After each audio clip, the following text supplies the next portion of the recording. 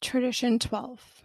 The 12th tradition reminds us of the importance of putting principles before personalities. In recovery meetings, this might be paraphrased: don't shoot the messenger.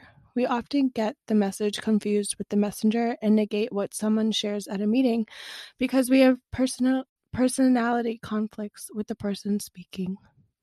If we are having problems with what certain people have to share at meetings, we might want to seek the guidance of our sponsor.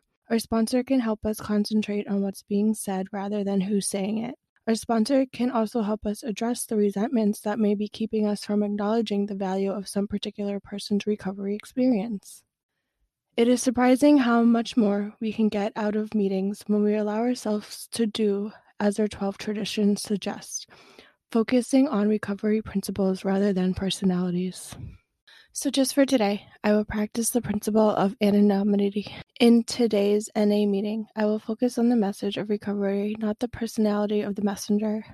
We have these personalities that are conflicting with our outside world when we get sober.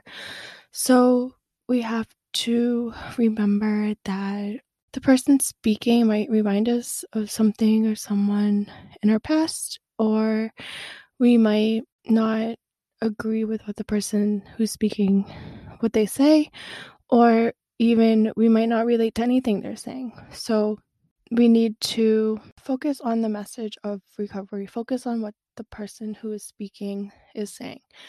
There have been times where I couldn't relate, or I didn't just want to listen that day, or I just didn't want to be there, whatever it was, but I still took away the message the person was trying to relay to the room, and I could relate to something, and that one small something helped me in some small way. So messages, not messengers. We have to place all these certain principles before personalities in recovery to recover in a healthier way.